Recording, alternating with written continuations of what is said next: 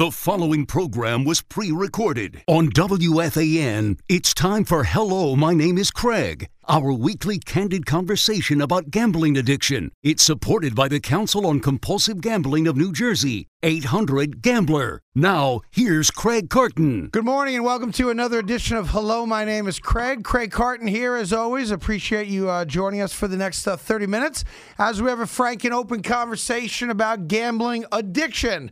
We do not espouse any specific beliefs towards addiction other than it's real. And gambling addiction, much like alcohol and drugs, is a real recognized addiction that does affect people. It doesn't affect the majority for sure, but it does affect some of you that are listening, either directly as the gambler yourself, or sadly, those of you out there that may have a loved one or a buddy or a friend who is falling to the addiction and may not know where to turn to for help. So part of this show is to have an open, frank conversation about addiction, what it looks like, and also maybe clue you in that somebody in your life needs help and doesn't know how to ask for it, and you may not know how to give it. Joining us, as always, from the Council on Compulsive Gambling in New Jersey, better known to you as 1-800-GAMBLER, is Dan Trillaro. Danny, good morning. How are you? I'm doing well, Craig. Good morning. Good morning. Before I welcome our guests today, I just want to acknowledge one thing. Just over a week ago on my regular show with Evan Roberts, that 2 to 7 here on WFAN, I had a breakdown. I had an emotional moment where I cried, and it was very real and organic and really amazingly liberating at the same time afterwards. And I just wanted to thank everybody that reached out, who heard it either live or saw the video of it, I guess, afterwards. And it meant so much to me that so many people, not just were moved by it, but were thankful that it happened because it meant something to them for their recovery or a friend of theirs recovery. And Dan, you were one of the people that reached out, but I'm glad what happened last Friday on our show happened. And I thought, after the fact, that it showed that it's a lifelong battle, and some of the scars that we still have while we were in the throes of our addiction are still very real and very tangible. And I thought that was an important message for people to hear and to get to understand. Yeah, and that's the real aspect of addiction, and especially with gambling. It kind of hits us in waves, Craig. It really does. We could be going along our journey, whether it's a month, a year, 3 years, and we're in recovery, and all of a sudden something just hits us. And, we get brought right back into that spot, and we realize, wow, I really created a lot of problems in my life and for other people, and it just overwhelms us. It's like this wave of emotion that just comes, and it's okay. And, I was listening to that, and I had the privilege to listen to that, and I did reach out to you after, because we always want to remain encouraged. Be encouraged, Yep. And it's normal, and it's okay. And, it was moving. I had tears in my eyes as well. No, I appreciate it. And it all came because another guy shared a story, and I related to it, as we do so many times on the show. It's not always all relatable, but we all do have some kind of commonality somewhere along the line, which brings me to Jeff. Jeff is a gambler, a compulsive gambler, who's in recovery right now and is nice enough to share his story with us. Jeff, good morning. How are you today? Good morning, Craig. I'm fine. Thanks for having me. Sure. All right, let's get into it. First off, how long have you gone without gambling? And walk us through kind of the steps you took to get to whatever place you're in now, which I assume is a pretty good place in life. Yeah, absolutely. Sure. I haven't gambled since July of 2015. Okay. And what brought me to recovery is, quite frankly, getting caught. I did not voluntarily enter recovery. I did not have an epiphany like so many others have had. I just got caught and had a choice in my own mind of either ending my life or coming clean, and never thought that I would actually come clean, because I didn't think that I would be able to endure the overwhelming shame that my gambling and gambling-related behaviors had caused. But, for some reason, maybe it was a higher power moment or just an instant of clarity, that I decided to go home and start my journey of recovery. So I need to ask, and I appreciate you being so open about it, that means you contemplated not living, I imagine, yeah?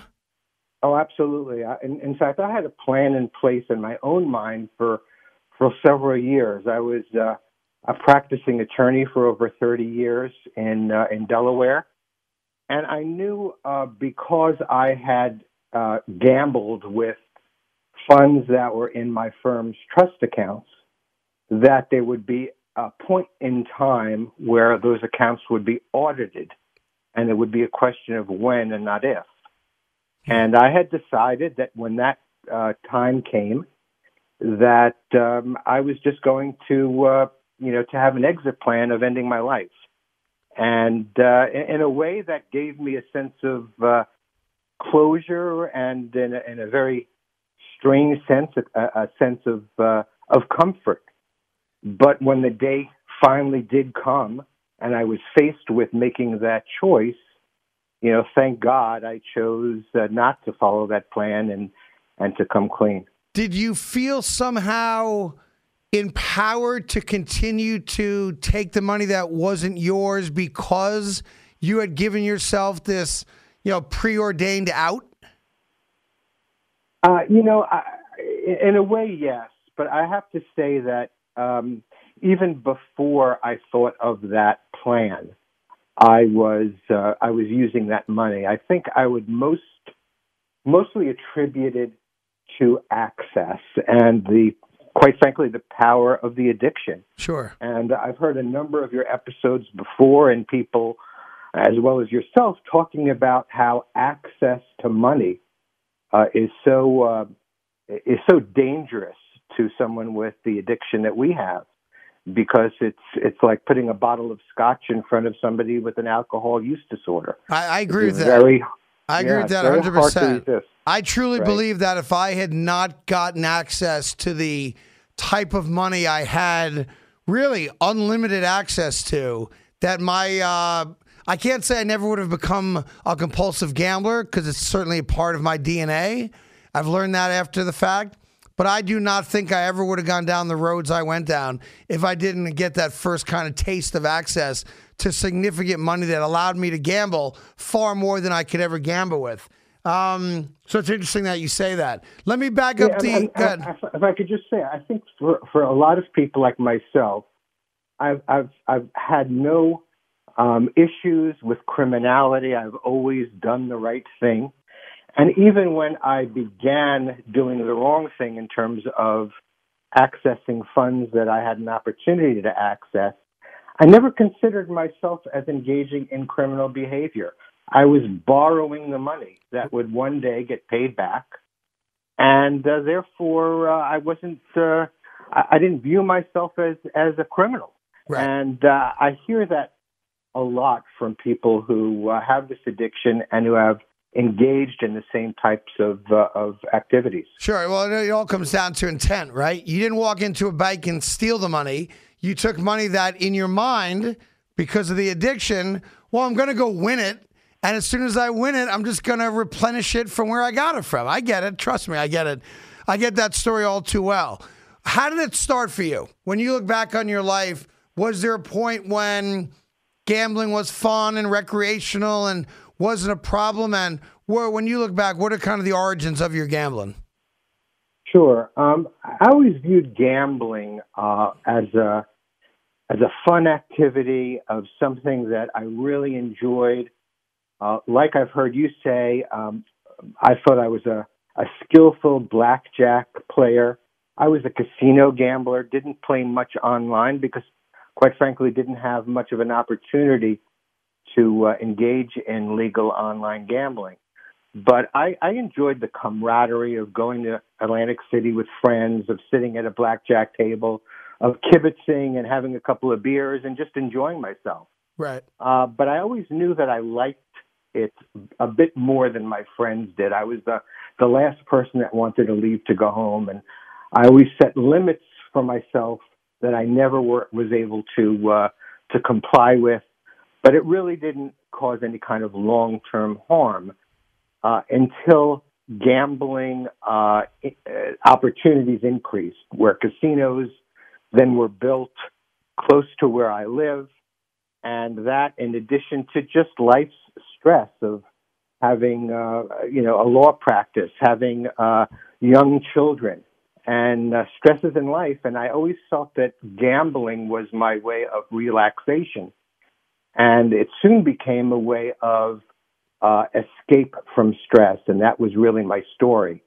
And at some point, after years of enjoying and playing blackjack, it no longer did it for me. I came a point in time where I completely abandoned blackjack and only played slot machines, which I found, quite frankly, insane, because I thought slot machines was just a game of craziness, of people that had no skill, of, in the old days, the old people coming down with their buckets when we used to get coins from the machines, Right. and they'd sit there, dropping nickels in. But in recovery, when I looked back at it, I realized it made sense, because I was at such a point in my life where the stress, mostly caused by gambling, was just so much that I needed gambling strictly to numb myself.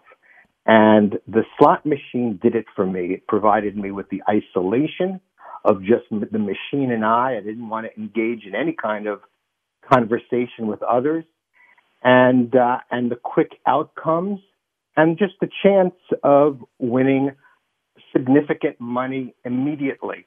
Meaning, I played it in the high stakes slot room, and I was just like a zombie, staring at that machine and pressing a button one after the other, and that really exacerbated my addiction. Dan, people won't understand that. Maybe you can explain to people, kind of, based on your expertise, the thing that caused him the most pain is what he turned to alleviate the pain. Yeah, it's that relationship. That's why they always kind of talk about gambling and addiction as kind of that secret lover, that ex-girlfriend, if you will, or that ex-boyfriend that you keep running back to, right? It's a dysfunctional relationship. So we have a dysfunctional relationship with gambling, and it brings us both pleasure and pain at the same time. And what I hear from Jeff, and I think about often, you went from blackjack and more of a skill type form of gambling where there was typically action involved to more of that escape type gambling, which you typically find in the slot machines. And it's that rapid reinforcement. And once again, Jeff knows every so often, just like we all do, Craig, me and you and everyone else listening who gambles, every so often you're going to win something and it's going to feel really good. And it's almost like a reward.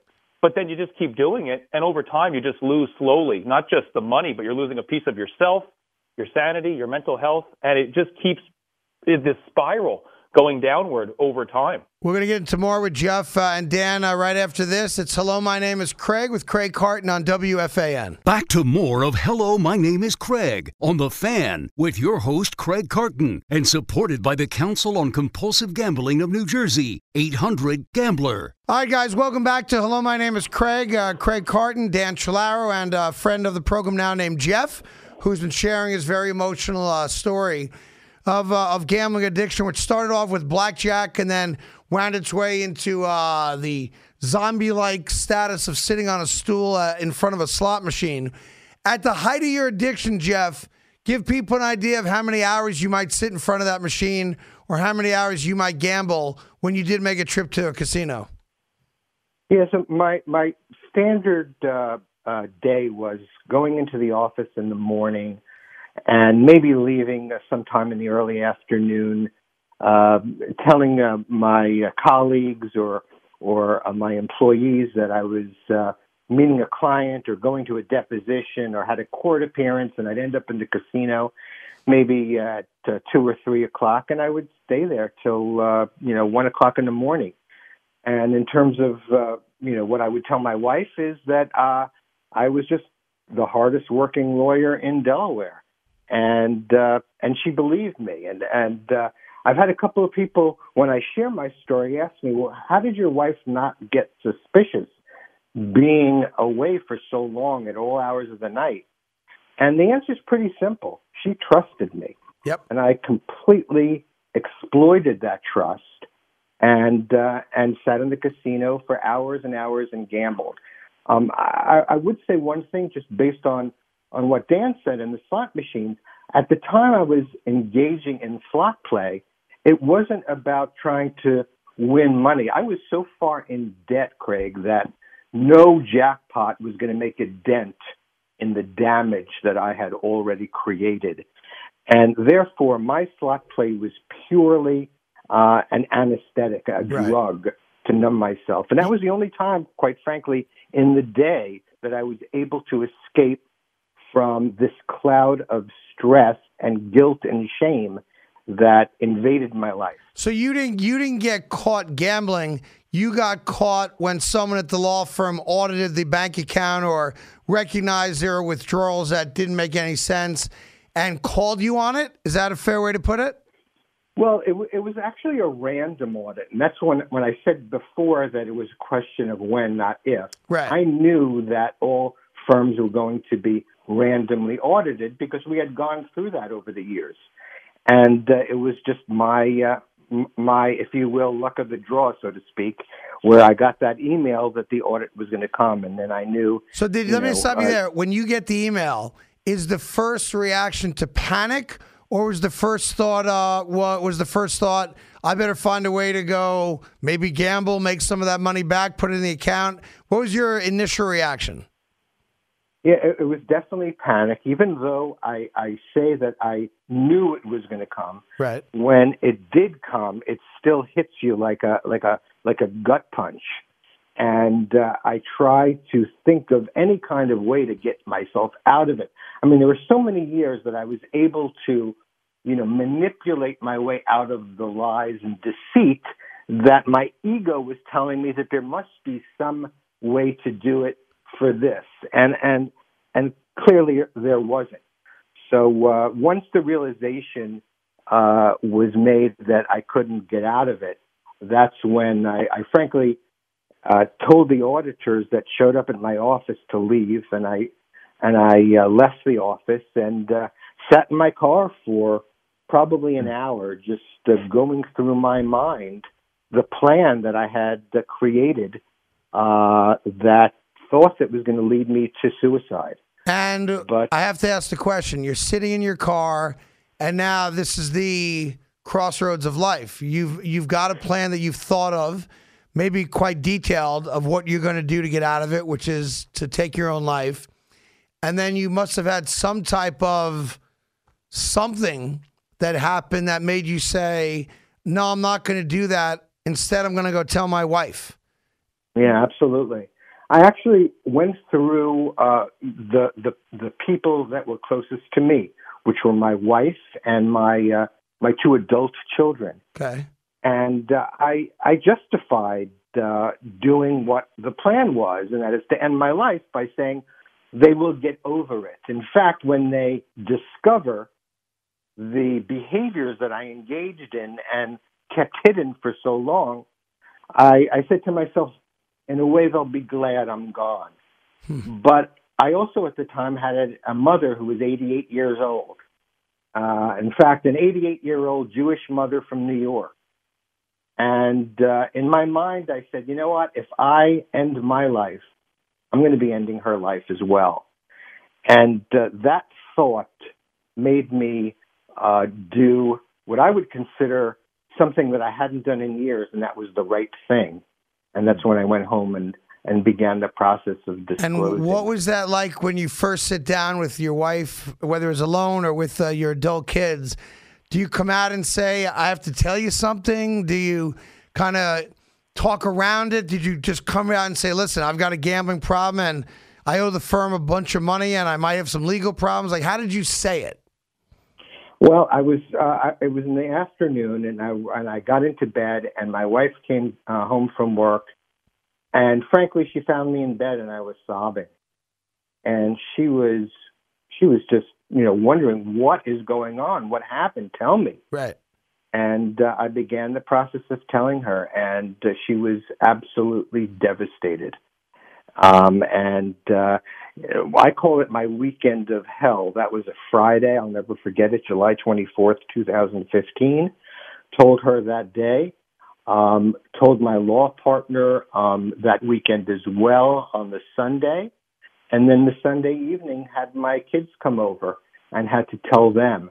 One of the worst things about that is my son worked for me. He was a young lawyer that followed in my footsteps, if you will. So I was his father, his mentor, his role model, and now he was being told that the father who he thought he knew, he did not know at all. It was a father that did things that he never would have thought. And it was such a scary moment for me. I didn't know if my children would abandon me, if my wife would leave me.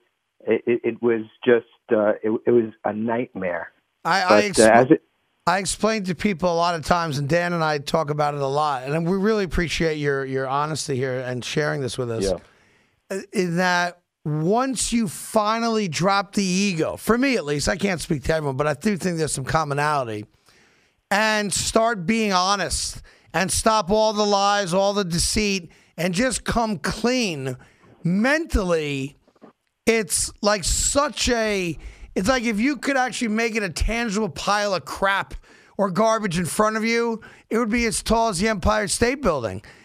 So I'm wondering now, 6 years since you came clean to your family and have gone without wagering, do you feel the same way that mentally life is just so much easier?